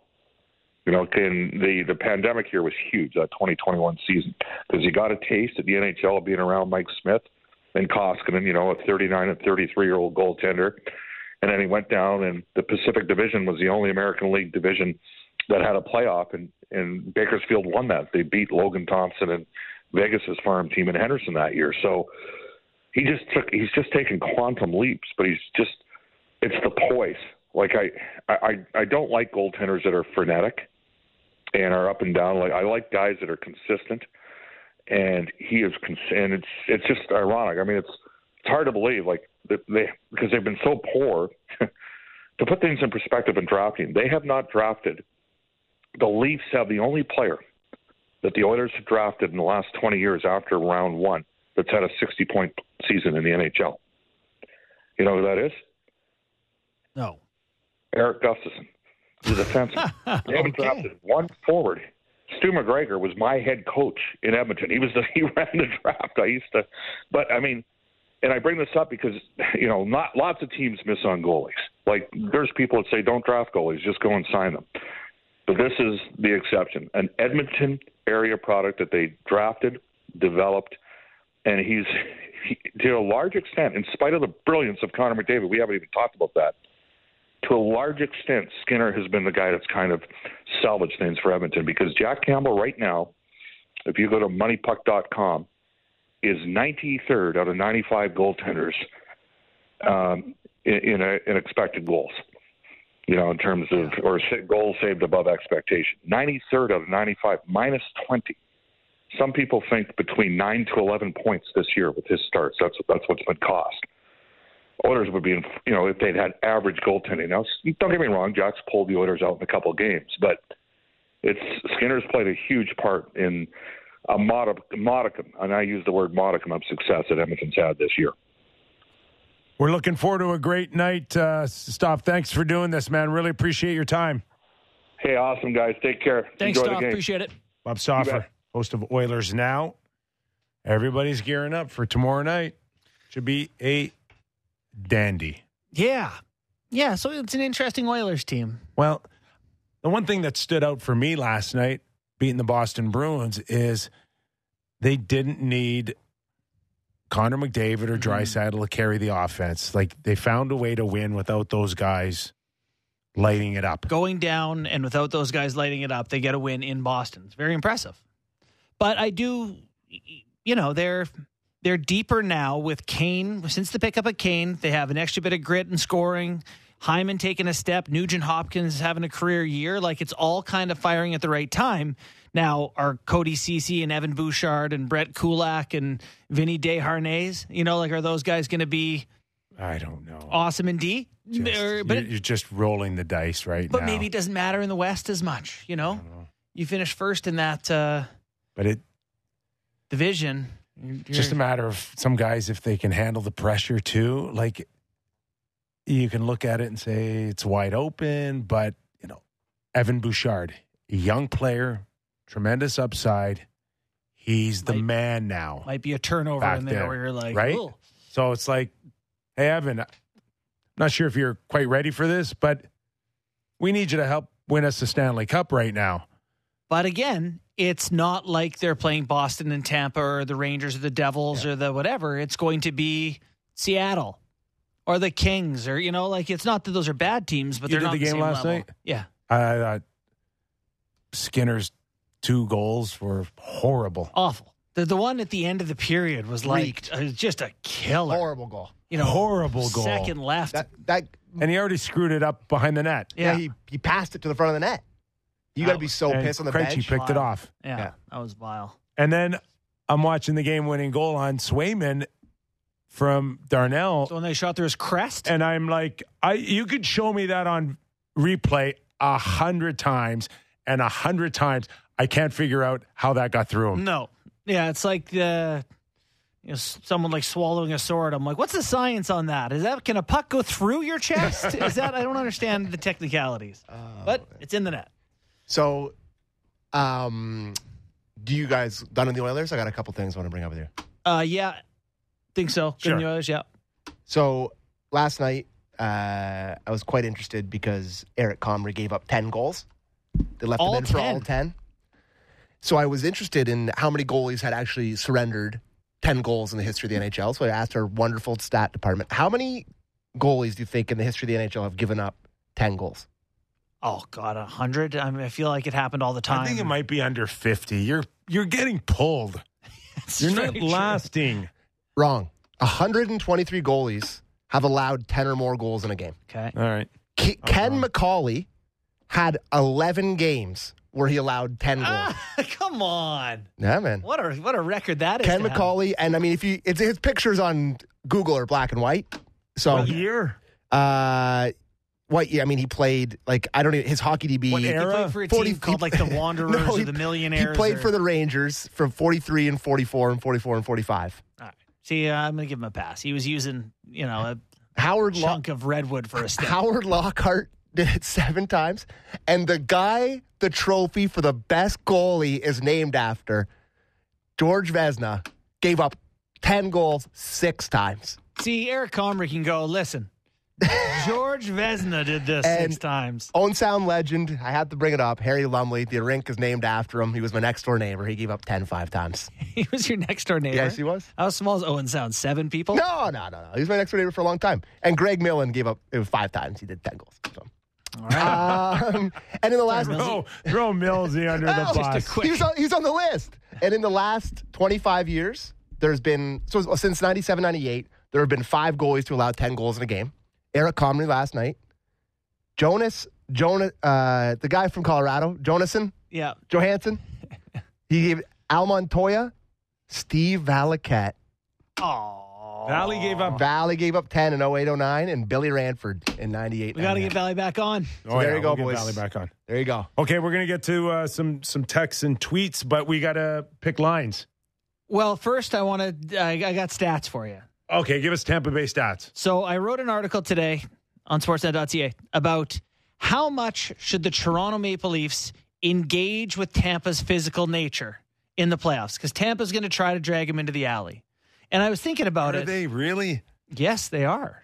So I was thinking about it. I was like, or just a few guys. Well, I don't know. So I thought, boy, that team, gritty, physical, they seem to do this a lot. So I started looking into it. First in the NHL in PIMS per game this year, the Tampa Bay Lightning. First in the NHL with 12 minutes and 10 seconds of penalties per game.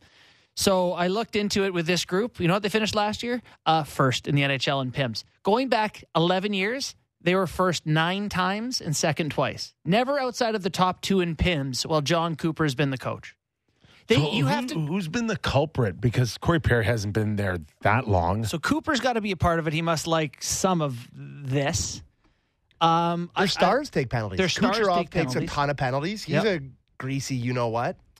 You have to go back to, hold on. You have to go back to 2005 for them to be out of the top 5 in PIMS in Tampa Bay. Weird. Isn't that bizarre? Who has been leading them in penalty minutes? I don't know. All these years. So last year, what's Hedman's PMs? Give me Hedman's PMs. And Kipper, it's only going up. Over the last 6 years, their PIMs are 10-23, 10-40, 11, 11-16, 11-30, 10, 12-10. I find this fascinating. Gritty. And so this year they go all the way in. The only reason they finished second last year, they were 2 seconds behind Nashville because Tanner Jeannot led the league in majors. So who'd they get this year? Tanner Jeannot. They want to be the muckiest, grimiest, grittiest team in hockey. We're going back to Stevie Yzerman days, and it's been a consistent thing. Yes. So this year, Pat Maroon leads the way for them with 105. Corey Perry, 76. Ian Cole, Sergachev, Bogosian, Eric Chernak. These guys. They're just all... Sergachev is greasy. Bogosian's greasy. Yeah. It's a greasy team. So Chernak, Hagel. If you're the Toronto Maple Leafs and you picked up Achari and Lafferty and McCabe and Schenn, how much attention do you give to those guys who become more relevant when you give them attention? I think the answer is clear because you went out and got those guys. You didn't get them to turn the other cheek. But it just feels like that's a game you're going to lose against Tampa Bay. I think the difference between... I'm just going to pick on Engvall because Engvall got benched last night. He played 8 minutes for the Isles, by the way. I'm just going to pick on him. Yeah. He's going to go away when he gets pressed like that. He did. They chirped him all playoffs last year because he wouldn't fight Hagel. He's going to go away. And the guys they brought in aren't necessarily going to engage. And, I don't think they're big fighters, Lafferty and Schenn. Well, Schenn will drop him, but I don't think he's necessarily a brawler. And Achari's not. But I don't think they're going to go away when these guys are leaning on. No, they're not going to turn the other cheek. That's what I mean. They're not, but there has to be enough of a thought process that says we don't need to go toe-to-toe with them every time. We can pick our spots, and then we're going to have to hope like hell that we are leading a charge enough where the officials can read that they're trying to engage us. Yeah. They're trying to hold us back from playing the game. And you get the calls that you're hoping to get, and you kill them on the power play. That's the problem, though, right? That's the answer, is that you have to make them pay for that style of game, and the Leafs haven't shown that they can do that. That's, to me, a big question here. So I mentioned in the article, when I was in junior hockey, our coach would write up, we're playing a playoff series against this team, circle a couple of guys and say every time we're on the ice with them, we're in their ear and say we're coming for you every shift. And then there's guys that you would just ignore. And that would be Perry and Maroon and Belmar and whatever. You don't even acknowledge them. But you can't not acknowledge a guy who's punching you in the face the way Matthews did Sherratt or, Sedin did Marchand. You have to acknowledge it. So I think that's a big test for the Leafs, is how much is stay focused and play hockey versus not getting pushed around, fighting back. Yada, yada. So one thing that I didn't have in my article this week on things to do in the next 18 games for the Toronto Maple Leafs is get in a couple of brawls. Get in a couple of 5-on-5s. Muck it up.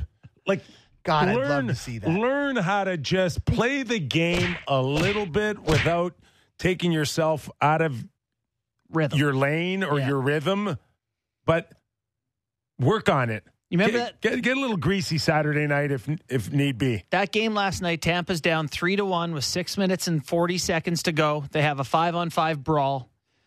It doesn't become all about that. They stay in the fight. They pull their goalie. They score twice on the power play. They tie the game up.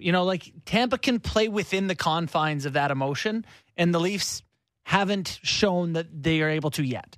So anyway, that's something I'm watching. Luke Schenn in front of the net, couple of cross checks, and then a scrum. We had that look last week in Calgary. Yeah, it's there for them. Maybe they'll find it a bit down the stretch. Okay, I'm dying for a brawl. Well, just listen. I'll punch you after the show. No, not that kind of brawl. I volunteer as well. I watched the highlights of that game last night, and there's just few things that make me feel excited about all the guys just getting really mad and all the gloves coming off. And it was actually funny because Perry's trying to fight someone and someone's trying to grab Perry, and Bogosian's trying to grab the guy off Perry, and like, you know, That was great. It really was a good dust up. Yeah. You like the juice, huh? Yeah, we like the juice. Okay, you want to pick lines and see if you can, before we get to I tweet just and feel text? like we're going to waste time preparing this. Oh, we didn't No, prepare? we're not. Oh, you did prepare. Oh, yeah. Oh, my God. Good. Hey, I'm a professional. Oh, yeah. Air quotes. Derek, you got any bingo bango sounds for us? I'm evolving. Bingo right. bango. I'm picking three. Is that Ziskoon Bob? Love it. Go ahead. All right, I'm picking the first three names here, or first three numbers. We got 52. We got 29. Oh, boy. Who's that? And we got 16. Oh, my God. So we got Achari, Lafferty, Marner. Yes. No, Your it's lines 29? suck. 29? Or 20? Who's 29 is Holmberg. Holmberg. Okay, Achari, Holmberg, You got Marner. Holmberg in there? Oops. I'm coming up with something way better than that. Do you put him back in? Oh, yeah. I'm going next. Oh, okay. I'm picking a line now. Okay, all right. Oh, my God. You say him all right. Who's the first guy I picked? 16. Flex Seal. I cannot believe Alex DeFurfoot. I got him now. Number one left winger. All right. Okay. I'm not going that guy.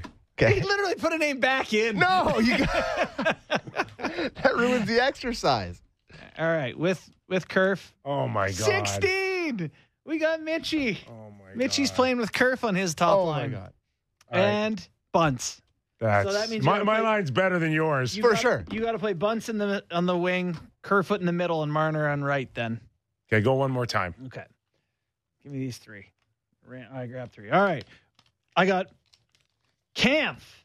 I got Matthews, and I got Achari. Oh, that sucks. Kampf, Matthews, Achari. That's the Have we worst. found That's a winner yet? That's the worst line you could put together in the Leafs. Oh, my By gosh. far. I got Tavares. I got Simmons. And I got Yarncroc. All right, this exercise is over. Yeah, guess what, guys? Keeps better than this. No. Keith's not that far off to this. This is ultimately what the coaches are doing in the morning. You had Tavares, Simmons, and who? All right. Yarncroc. Yarncroc. Oh, I like it. I like it. By the way, like, is Simmons in the mix or is he not in the mix? Great question. I think he's just there Just one question. getting some reps. I don't like. I get the fact that he doesn't want to play for the Marlies. It's just a pride thing, I'm sure. For Like, sure. It's in the city. I don't understand why he wouldn't play a few games just to try to stay sharp. Well, I think he would. Oh, with the Marlies. Yeah. Has he ever played in the American League?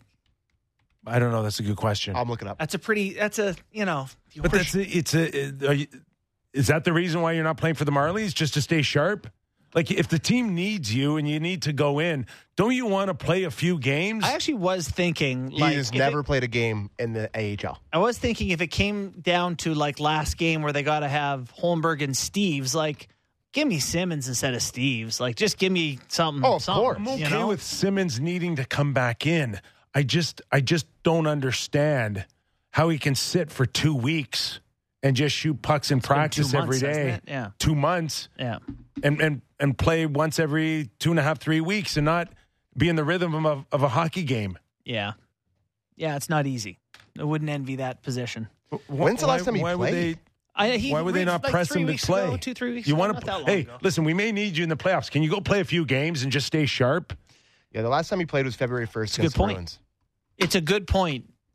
You know, like if It's not like we're He's a asking you to viable go to option. St. John's yeah. Well, Utica's across not the great. street. You know, you're right. If there's a home game here and you can just go across the hall and Yeah. You don't want to go play in, Lake Erie Monsters or something. you know what? If I were Simmons, I don't know if I'd have a hard time being like I'm like 14 years into my career or something. I feel the same way. Listen, I get that, but you're all trying to win a Stanley Cup here. Can you check the egos at the door here? Yeah, no, your point resonates with me because a lot of times I think we do too much tiptoeing around egos. Like it's your hockey player, you're part of the team, then be in shape in case we need you. But Wayne, if you win the Stanley Cup this year, no one's going to remember the 3 games you played for the Marlies. in fact, they may say, look at this guy's commitment to being a champion. There you go. Okay, what do we got? Not a whole lot. I'm being honest. Okay, let's just sit here for the next 12 minutes and watch the golf. No, I got one for you. Ramey made another bogey. No, this is not live. This is now a replay because they blew the horn. Okay. They blew the horn? Unlive. Unlive. They blew the horn. Unfortunately, Adam Svensson had just made another birdie to go to -8. Wow. He was red hot. And they blew the horn. So his momentum... On what? Darkness? What's going on? No, bad weather. Big storm coming in. The play is completely suspended today. Oh, good. They're not starting until tomorrow morning. Why should we be in bad weather and them not? Oh, it's still snowing, eh? Good Lord. All right.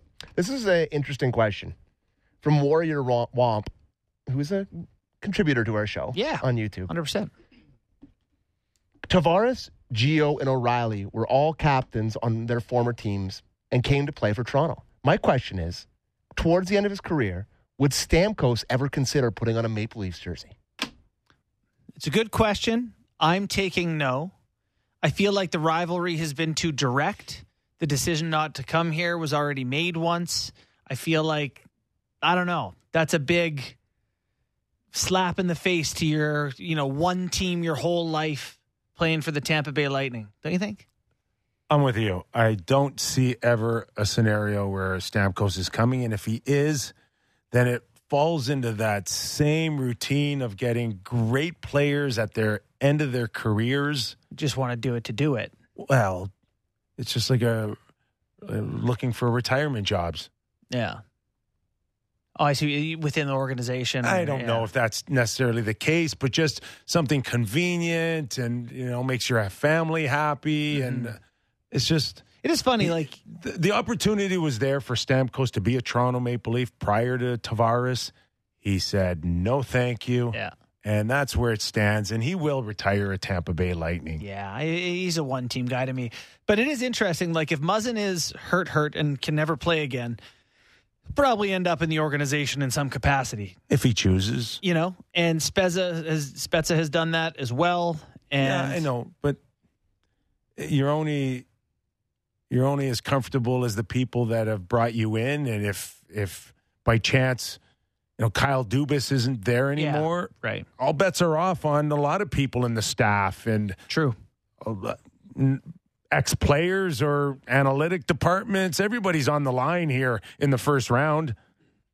A lot of livelihoods and paychecks hanging on the balance of an outcome. Here's one for you. This is a good question. What's up, Sammy and boys? I guess you guys are the boys. Got a great two-part question for you. Wow, he's really pumping it up. We'll decide how great it is, pal. Compared to last year, would you say the Leafs are worse, the same, or better? And what about Tampa? ? Great question. What do you think, boys? I'm going to take the Tampa side because I wrote about it today. They're worse. Okay, and I'll take better for the Leafs. Okay. The Tampa Bay Lightning have not been outside of the top 10 in any goals for or goals against category for 5 years. They're 15th in goals against in the NHL right now. They're porous. They're giving up goals like crazy. That has not been the case with that decor in the past. As far as the Toronto Maple Leafs, I think we just go back to last week and the players that they brought in, legitimate. There's no tryout feel for Lafferty. There's no tryout feel for Achari. They're proven depth guys. Mm-hmm. They're battlers. They give you a playoff feel and look. And that's something that I think has been missing the last few years. The only thing I would say there is just that the Leafs' only their best players, but two of them, Matthews and Riley, we're kind of waiting on, right? They had better seasons last year. We felt better about where they were at. So need them to kind of come around a little bit. So this is a great question with the Oilers in tomorrow. Then one that'll sure to piss off Oilers fans. I know this has probably been asked 1,000 times, but will McDavid come to Toronto? And that's from Colin and Barry. I gotta believe not. But if if things don't go well in Edmonton for long enough and he ever wanted to go somewhere. The Oilers are only a couple of years away from that feel that Leaf Nation has now with Matthews and Nylander and Marner after, I think, 2 years. And that is what's going to happen on new deals for McDavid and Draisaitl. Mm-hmm. And it's not that far off. Draisaitl is, I think, a year behind Matthews. So Matthews gets to renegotiate and potentially sign an extension in July. Draisaitl's comes a year later. Mm-hmm. But we're talking, guys, 15+ million for both of them. And here's something to keep in mind. Yes. That there was a projection of a salary cap going up in the foreseeable future. But there's a little bit of a hiccup going on with regional television. And as many as 13 teams that are really affected. It won't affect the salary cap next year, but in 2 years, this hiccup with that Bally Regional Sports Network can come back and really throw a wrench into where the salary caps is in year 2, 3, or 4 from now. Yeah. Which affects McDavid, everyone, Draisaitl, Matthews, all of them. But with the Oilers and McDavid, if the salary cap were 84 million or 94 million, they would give him 20% of that in a heartbeat just to make sure he stays. You know, you can't be the team that gets rid of But he doesn't Gretzky want and that. McDavid. But he doesn't want that because if it costs you Draisaitl, why do I want to stay and carry that burden by myself? Yeah. Yeah, I don't think he harbors some secret desire to do it or anything, but all I know is I saw his face when Edmonton won the draft lottery, and he knew how in the mix Toronto was. That man's dream is to play for the Toronto Maple Leafs. Leafs show. There's your red meat, folks. Listen, you can say, hey, you can come out to me, Oilers Twitter. It's his dream. Well, it's always been his dream. And I don't know where he stands on if he feels like he's okay being the best player on the planet and not really getting the same international love as other top athletes of their sport. I can't think of someone who wants attention less than McDavid. Then maybe he stays in Edmonton. Yeah. But like, as far as the league's concerned, Edmonton's not a great place to have the best player on the planet. And the Wayne Gretzky factor was that, you know, you're not getting as much love being an Edmonton Oiler as you ever did with the LA King, and that trickle effect in the U.S. Got a cartoon and a cereal. And I don't know where would the league be. You think the league would really want McDavid in Edmonton the rest of his career? You think they want Bedard in Arizona? Yeah, they do, because they want to save their stupid team down there. I mean, these are all factors to consider. Such a fun show, and now we're going to get killed for this. I love it. No, it's fair points. You've not said one thing that I disagree with. John Tavares is $11 million off the books 2024, 2025. Connor McDavid, a free agent in 25, 26. Throwing it out there. Not saying, just saying. Wouldn't. Oh, yeah. Sorry, after 25, 25, 26.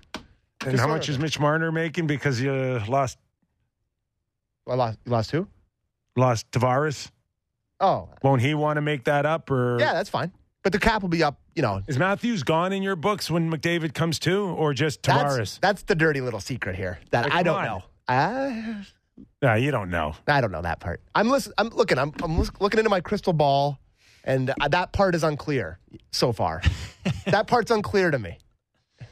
Who's the fan that asked that question that totally is going to kill us for the next 5 hours on Twitter? Who? What do you mean? Who asked it? Yeah, who asked it? Oh, some guy it was a guy on the text line, Colin and Barry. Colin and Barry. Thanks, I spent a lot of time. So, Justin, you've got him leaving Edmonton, eh? McDavid. Yeah, I did not say that. Don't put it in my mouth. I'll say it. Yeah, he's gone. You better win one, That's baby. a good conversation going into Oilers versus the Leafs tomorrow night. The Oilers got to win. I know that them being good keeps their player happy. He wants to win a cup. If he doesn't think he'd win a cup. Do you ever see envisioning McDavid or anyone else just saying, I want the whole cap 20% what I'm entitled to? Yeah, Marner's going to do it next time. time. I was going to say Austin Matthews for sure. For sure. You think? Oh, yeah. Yeah. Are you crazy? 20% of the Kings that is cap so for 8 years. unlike 7 years. NHL players. Yeah. He's unlike a lot of NHL players. What do you think? What? So what is the cap? 20% max. I know, but what does that say on on $90 million? It's $18 million. Oh, I can't see anybody asking for that. No, that's crazy talk. Except when McDavid signs in Toronto for $18 million. All right. Just like that. Enjoy the game, baby. Totally derailed this show. Bob Stauffer, thank you very much. Doug McLean, thank you very much. Chris Therien. Have a great weekend, everybody. Enjoy the game Saturday night. We're back on Monday. Real Kipper and Bourne. Thanks for watching. The easy way to coat